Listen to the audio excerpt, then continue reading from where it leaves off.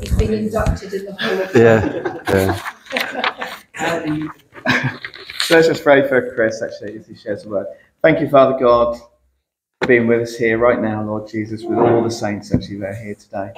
We thank you, Father, that Chris's word, Lord, just stirs our hearts, Lord, for you, because it'll be the word of God. Yes, and we thank you, Holy Spirit, just work through us, Lord, and just change us different, Lord, and better and more aligned to your word, Father. And we thank you. We thank you for Chris, Lord, and we thank you for Chris being used by you, Jesus, actually, just to share this word for us today and this morning. As we all pray in Jesus' name, amen. Amen. Okay, good to see you all. Are you all ready to have your feathers ruffled? Yeah, good. Okay, because this might ruffle some feathers. So I've called today's sermon "Jesus' Return by 2040?" ? Now I'm not one of those guys that go around, Jesus will be back next week, because the Bible says no one knows the day or the hour. But we do know some seasons of which we're in at this moment in time, and there's some really important biblical prophetic signs that are being fulfilled right now that points to Jesus' return very soon. I'll tell you why I got that date from and where it came from in a minute. So if you turn with me in your Bible to 1 Peter chapter 4 and verse 7. So 1 Peter chapter 4 and verse 7.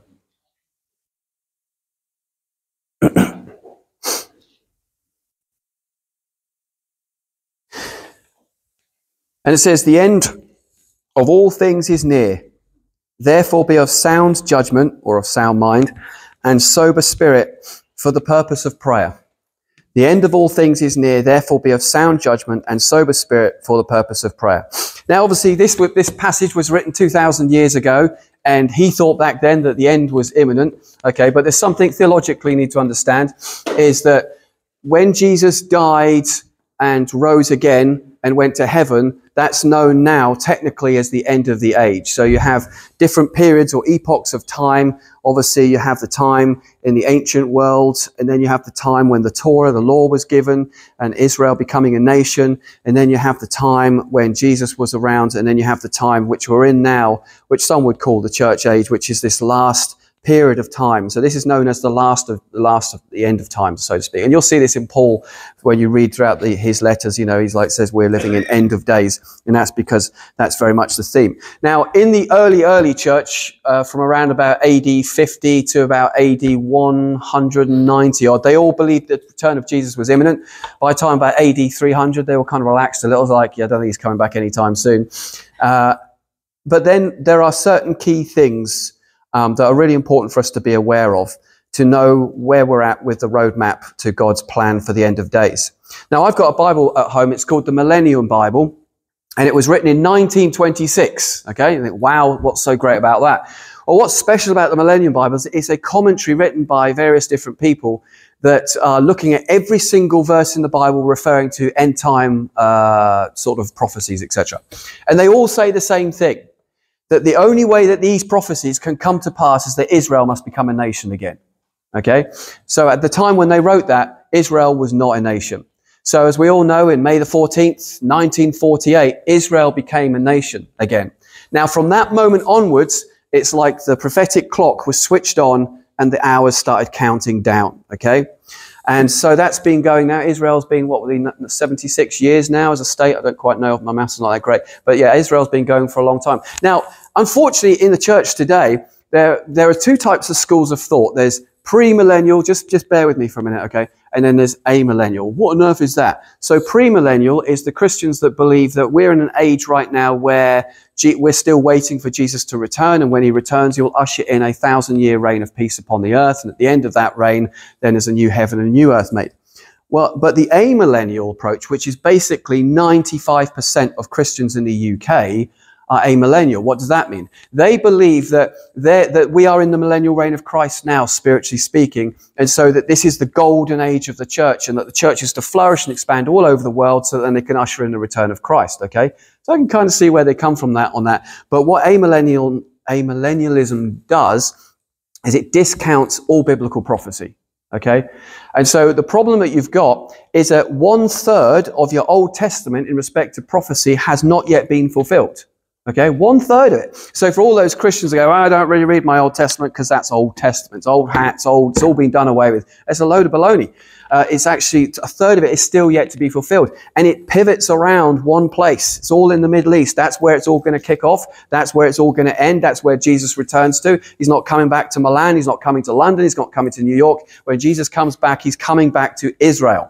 Amen. And he's going to be the Jewish Messiah that's going to rule and reign over the nations. So we know that Israel is obviously a clear indicator that we're living in the end of times. But is there something that is around today that really lets us know we are in the end of days? Well, there's one big clear indicator, and this is in Revelation chapter 16. Now, let me explain a bit about the book of Revelation. Is from chapter 4 pretty much through to the end, it's really focusing on a 7-year period of time. Although someone would say maybe from later chapters it refers to a 7-year period, but let's just say generically, from chapter 4 onward to the end, it's a 7-year period of chunk of history that we're looking at, but it's set in the Middle East. And so towards the end of the 7 years, when God's pouring out his judgments upon the earth, we come to this really interesting passage here. This is chapter 16, verses 12 to 16. And it says, the 6th angel poured out his bowl on the great river, the Euphrates, and its water was dried up, so that the way would be prepared for the kings from the east. And I saw coming out of the mouth of the dragon, and out of the mouth of the beast, and out of the mouth of the false prophets, this is the Satan, the Antichrist, and the miracle worker, 3 unclean spirits like frogs. For they are spirits of demons performing signs which go out to the kings of the whole world to gather them together for the war of the great day of God Almighty. So, Karen, behold, I am coming like a thief. Blessed is the one, listen to this, blessed is the one who stays awake and keeps his clothes so that he will not walk about naked and men will not see his shame. And they gathered them together to the place which in Hebrew is called Har-Mageddon, or as we call it, Armageddon, or the plains of Megiddo, which is in a place in Israel where all the nations will conspire. Okay, so when the Euphrates River dries up, okay, then all the nations, the Middle Eastern nations, will use that as a causeway to come across and to wage war against Israel. It is what will be known as the Gog-Magog War or the Battle of Armageddon, depending how you want to see it. There's 2 Gog-Magog wars. There's one at this point in history and then one at the end of the millennial reign as well. So, the Battle of Armageddon. You go, okay, great. So how's this a sign for us today, Chris? What's the river Euphrates got to do with anything? The reason being is because the Iraqi Ministry of Water has said that the Euphrates River will be completely dried up by 2040. That's 16 years away. All right, if my maths is correct. Is that right? 16 years, yeah, 16 years away, okay? Now, the tribulation period is a 7-year period, and that's kind of broken into 2 halves, the tribulation and the great tribulation, so 3.5 years and another 3.5 years. That's the times and half a time that you'll see in Daniel and Revelation, okay? And so this happens probably towards the end of that 7-year period. Let's say year 6, 6.5 years in, okay? That therefore means that you've got, in 10 years' time, the tribulation could be beginning. 10 years! Now, you could be saying, well, Chris, you're kind of like all pinning this on the river Euphrates, and that's why I've called Jesus' return by 2040. I'm not saying it will definitely happen then. No one can know. No one knows the day of the hour. But I'm saying that if the weather is as it is, and it doesn't get any worse, then the Euphrates River will be dried up conservatively as late as 2040. It could be earlier. Now, this means, if that's true, and that is fulfilling biblical prophecy, then that means the Antichrist himself is living and alive right now and will be revealed probably within the next 10 years. Now, you have to look at where we are at in history. I personally believe, from what I believe God's shown me, is, and that doesn't mean anything, you have to weigh and test all prophecy, is that this year we're going to see the collapse of our political system. I believe next year you're going to see the collapse of our financial system. And over these next few years, you're going to see the collapse of institutionalized church in this nation because of those other things that are happening. And this won't be just to Britain, this will be across the whole world. And you think, okay, if the world goes down the pan like that, and we've got World War III that's looming literally at the door now, I know this is not nice to hear this, and I don't want to say it, and you don't want to hear it, right? Who wants to hear this on a Sunday morning? It's like, tell me something nice, don't give me this. I don't want no doom and gloom. But the fact is that we are living in various serious times and things are knocking on our door. Now, some Christians go, well, Chris, I'm not going to put up with this. I'm going to go to a nice church down the road where they don't preach this crazy stuff, okay? I just want to go move to a different church. But that's good and well. You'll get away with that for maybe 2 or 3 years tops, I think. And then it's going to come not knocking on your door, but kicking down the doors. So the right mentality would be, let's deal with this now. And don't be scared, but be prepared. Yeah, don't be scared, but be prepared. So I want to talk to you about some other stuff that's going on right now. And just before I do this, I'm a bit all over the place. Again, for those that know, I tend to move a lot in the prophetic. And 20 years ago, God gave me this dream. And in this dream, I saw the Antichrist, and he was sat at the United Nations on this table, and there were 7 other people around him. So he was 8, and he was in the middle, and these other 7 people were around him. And he was known as the man of peace. But I was getting a fly-on-the-wall perspective of what actually was going on here. He was a man of war. He was causing all the problems in the world and all the wars that were going out. But to the rest of the world, it didn't know this. He was this man of peace. He was this Messiah type guy that was, hey, I've got the answer to all the world's problems, to the economic mess that we're in, to the world wars and stuff that we're in. He will be like, I am the man for the hour. But actually behind the scenes, he was the one pulling the strings and making everything go as bad as it was. And then the camera panned round this dream, and I saw this huge big statue made of bronze, these big teeth and these big claws. And the Antichrist was going to use this to thresh the nations. And I remember feeling great dread and terror as I looked at this thing. And then the camera panned again. Now, this is what is a bit freaky for me, is that Christians were being hunted down by technology that at that time didn't exist. And it was like little tiny cameras on these little machines with propellers flying around trying to hunt down Christians. Well, that's now everyday technology. I had that vision 20 years ago. And I was like, I was actually so shocked by it, thinking this is insane. And I taped it to a back of a mirror and left it there for like 10 years, hoping that I'll just forget about it. But we're living in those days now. I also had another interesting dream several years back where I was walking down the south coast and I saw Leviathan, which is like a simile for the beast, for the devil, and it was like this giant whale, but he was moving at supersonic speed up and down the channel, and he was trying to get onto the UK, but something was restraining him. He couldn't get on. And then as this again, the camera panned around, I saw the book of Revelation opened on the beach. And there, hovering in 3D letters, spinning around over the top of the Bible, was the Lisbon Treaty, the words Lisbon Treaty. And then the Holy Spirit shot overhead and he shouted at me, saying, you're so close to the end of days, you need to wake up. And with that, I woke up. And so since that time, God's been kind of waking me up a little bit to what's going on around here. Now, I know this stuff, it's not nice, it's not convenient to talk about these things, but I'm becoming more and more convinced as I'm looking around the world and things that are going on, that we are slowly winding up to the very end of days. That, we could see Jesus' return in the next maybe 16 to 20 years, maybe even sooner. That's quite shocking. So let's have a look at, is there anything else that's going on in the world right now that we should be paying attention to? Now, I find that, again, most Christians are not aware of this stuff. Indeed, most Christians are scoffers of this stuff. A lot of Christians, they just laugh this stuff off. Oh, the fact that Israel's a nation again is just purely coincidental. It's got nothing to do with God. It's got nothing to do with Scripture. It's a complete coincidence. Well, there's other stuff. If I turn to Luke 21.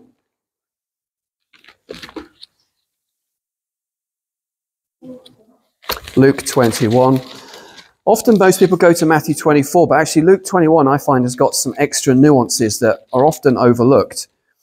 And it says this, so we're talking about the end of days. There will be signs in the sun and moon and stars and on the earth, dismay among nations, in perplexity at the roaring of the seas and the waves, men fainting from fear and expectation of the things which are coming upon the world, for the powers of the heavens will be shaken. In other words, things that are going on in the sky, things that are going on the earth, freaky weather, things going on with our seas, etc. Now, this is the scary thing, church, is that most Christians are caught up in the narrative of the world, which is environmentalism.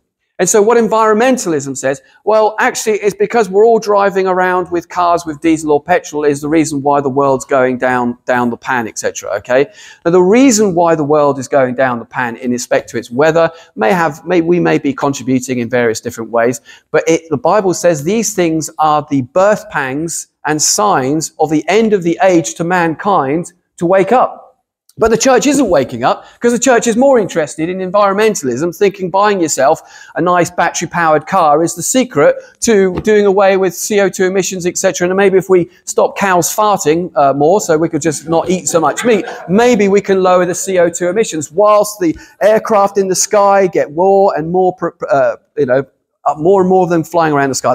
It's quite clear that these people are really not that serious about dealing with climate change, because if they were serious about climate change, the aircraft wouldn't be in the sky, amongst a myriad of other things. And this is what scares me: is the church is caught up in this. They're into environmentalism. I must go into all the world and recycle.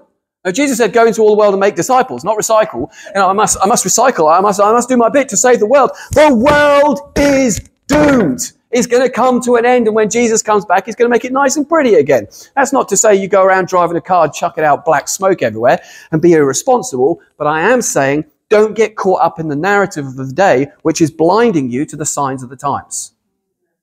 All right, there's stuff going on right now, and Christians can't see the wood for the trees. All right, so weather phenomena is getting worse. We can see that every year. It's just getting crazy out there. But what about this? In 1 Corinthians 15, 1 Thessalonians 4:16, Joel 2:1, Isaiah 58:1, Matthew 24:31, Revelation 11:15, etc., etc., etc., it talks about trumpet blasts from the sky. All right?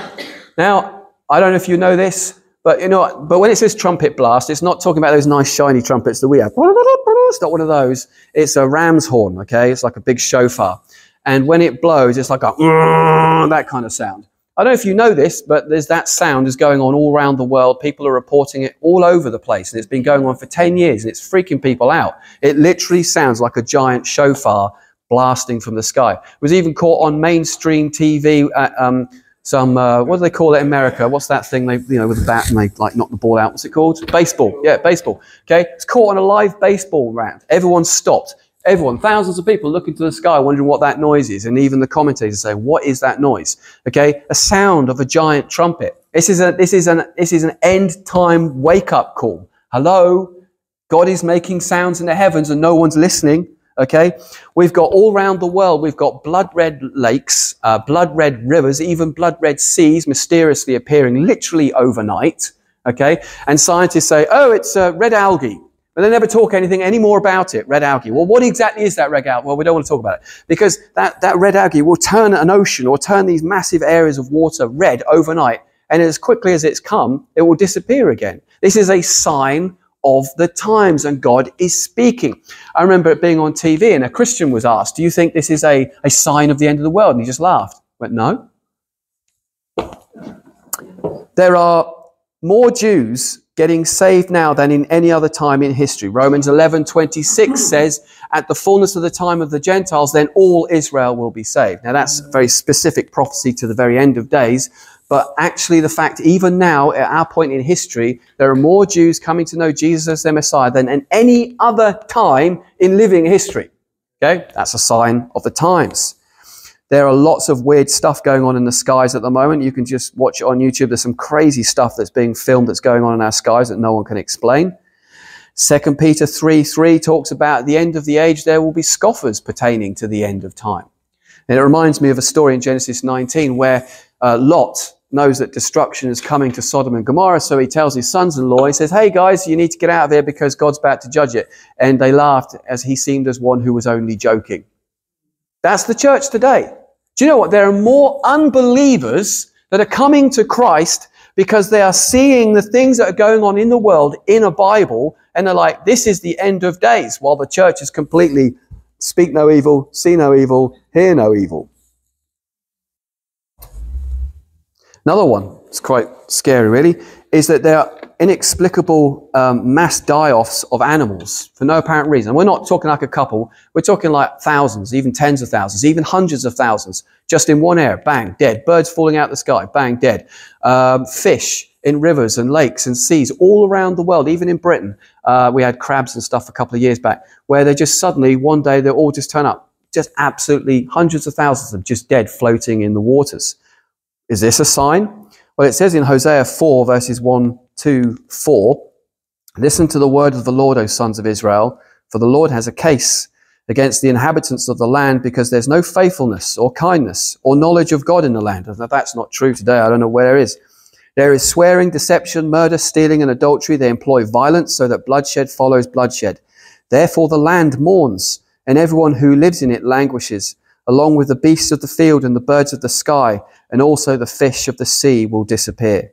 You know, we are living in days where we're literally starting to see this stuff come about now. In Matthew 24, let's quickly turn to it, and I'll just focus on this for the rest of my talk. You see, this is really important. Matthew 24 is really about everything pertaining to the end times, as does chapter 25. I'm just going to read from verses 42 to 50. All right. Bear in mind that this is the one thing that most Christians are not. Okay? Therefore, be on the alert. Oh, nothing's happening. We're all good. Everything's fine. I know all this crazy stuff's going on. I know it looks like it's fulfilling biblical prophecy, but never mind. Therefore, be on the alert, for you do not know which day your Lord is coming. In other words, don't become complacent. Stay awake. Stay alert. But be sure of this, that if the head of the house had known at what time of the night the thief was coming, he would have been on the alert and would not have allowed his house to be broken into. For this reason, you must also be ready, for the Son of Man is coming at an hour when you do not think he will. Who then is the faithful and sensible slave whom his master put in charge of his household to give them their food at the proper time? Blessed is that slave whom his master finds so doing when he comes. Truly I say to you that he will put him in charge of all his possessions. But if that evil slave says in his heart, my master is not coming for a long time, begins to beat his fellow slaves and eat and drink with drunkards, the master of that slave will come on a day when he does not expect him, and at an hour which he does not know.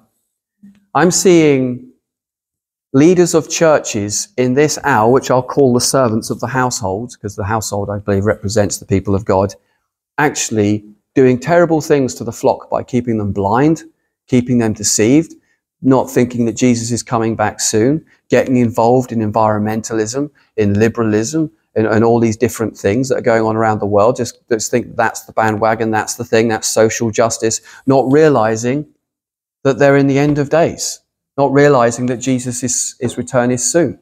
It's more soon than I think we really want to think about it. And I like I said, I don't want to say this stuff just to annoy you or provoke you. I mean, I don't want to say these kind of things because I'm always known as the fringe guy. Right? I'm the crazy guy at the edge, at the edge and the outer rim of stuff. But the fact is more and more people are waking up to what's going on around the world, and the church isn't. And I believe part of the clarion call that I've got is to help wake up the church. So the question is, are we ready? And if not, what are we going to do about it? Because I tell you something now.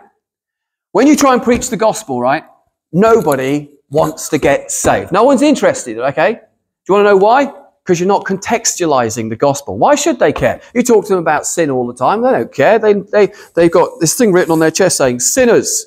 It's written on the tin. That's what they do. They like it. They enjoy it. Leave me be, Christians. I want to sin. Can't you see what's on me? Okay, I'm a sinner. So you have to contextualize the gospel. They're banging them on the head saying, you're a sinner. But if you start saying to them, hey, do you know there's stuff going on in our world right now that's fulfilling biblical prophecy? That means Jesus' return is imminent. And this is why you need to hear the gospel. And this is why you need to respond. Well, that's a whole nother bag of tricks. Because now you're contextualizing the gospel to things that they can see, they can hear, and that they know. And suddenly it becomes relevant to where they're at. And that gospel is more powerful because it has a context. Whereas before it didn't have a context, even though the gospel always is contextually the heart of God. But nevertheless, people don't understand that. And so as Christians, I think part of the opportunity we've got now is to really start waking up to the signs of the times and become more adamant in our evangelism. And if there was ever a time that people need to come to know Christ, now, because the times are going to get pretty hairy. You're going to see things over the next few years that are going to be very hairy. And that's just going to lead to the crisis that the world needs to cause the Antichrist, I believe, to rise up, to get to the center stage, to do what he needs to do so that can begin that last 7-year period of time. And then Jesus will return. And if Jesus is coming back soon and you don't know him, then you won't be able to enter into that rest.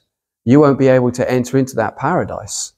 I went to America recently, and one of the girls that was on this film that I'm involved with, she was sent to hell.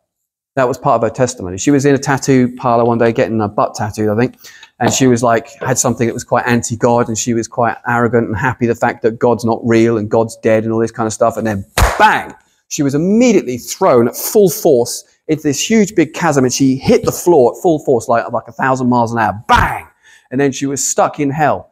And then she saw her whole life being replayed over and over and over with no hope of ever getting out. And it just got worse and worse, and the terror and the horror and the fear. But she knew that everything that was happening down there, she deserved every single bit of it. And she knew that justice was just and that she deserved it. She didn't for 1 minute think, why am I here? This isn't right. God, I'm going to give you a piece of my mind. She knew exactly why she was there. She said it was the most horrendous, horrific experience of her life. And when she came out of that, she said if God didn't fuzzy out the memories, she would be living in a great deal of trauma to this day. That gave her that just turned her life around and gave her a whole nother impetus to life. She's like a feisty, fiery evangelist because she knows that if you don't believe in Christ, that's your future. And that's why God sent Jesus. For God so loved the world that whoever believes in him shall not perish, but have everlasting life. Whoever believes in him shall have everlasting life. That's what God wants. Yeah, but God is a just God, and he's a holy God. And therefore, if you don't want to choose life with him, you will choose life completely without him. And if that's what you want, then that's what you'll get. Because hell is devoid of life. It's devoid of air. It's devoid of everything and any hope of any light of anything that's to do with life and God and love and all that. It is utterly the opposite and devoid of it. God doesn't want you to go there. And more so in these end times that we're coming into, there's no time to play around anymore. There's no time to put it off to tomorrow. Oh, I'll get round to it next week. I'll get round to it here. Because time is running out quick. That clock is ticking down real fast now. We're fast moving to the end of days. So that should give us an impetus. I don't care whether because some Christians, just get a bit technical here, some people believe in a pre-trib rapture, mid-trib rapture, post-trib rapture, okay? It doesn't matter where you sit in those camps. What thing does annoy me is some people in the pre-trib camps say, well, Jesus, get me out of here quick. And they're just waiting for Jesus to get them out of there, but they don't do anything. It's like if you knew that Jesus was coming back soon, then your impetus should be, we need to tell people about Jesus. It would be the loving and right thing to do. But contextualize that gospel, though. Tell them there's a reason why you need Jesus. And the reason why you need it now is because we are living at the end of days. And this is why, ... So what are we going to do about it? First thing we need to do is deal with the junk in our lives. Amen. You can't keep going around with baggage. We're coming into times where, everybody in this room and everyone watching this, you know that you've got issues. You know that you've got baggage or unforgiveness or hurt and pain. Now's the time to deal with it because you and I need to be strong for those that are going to be wanting the answers. We need to get our act together. We need to be a people that are holy, can't be watching porn, can't be taking drugs, can't be having sex outside of marriage, can't be doing the things that the world does. We need a call to holiness in these days. Amen. We need to be a people that are getting into the word more. Know your eschatology. Please do me a favor. Don't watch a YouTube video, 2-hour YouTube video on the book of Revelation and think you're an expert. Please, just for the love of God, don't do it. Okay? Take the time, read the book yourself. But don't just read the book of Revelation, because the book of Revelation is the capstone of the pyramid, so to speak. The rest of the pyramid is Old Testament prophetic literature. And so all the book of Revelation is a little bit goes on top, which kind of just helps contextualize it and give it some kind of sense of order and flow. But if you don't know Old Testament prophecy, you're not really going to understand the book of Revelation. And yes, you may have watched a great 2-hour YouTube video that gives you the right answers to a certain degree, but also you'll get a lot of fluff and nonsense chucked in there as well that you're not aware of. So get into the word more, pray more.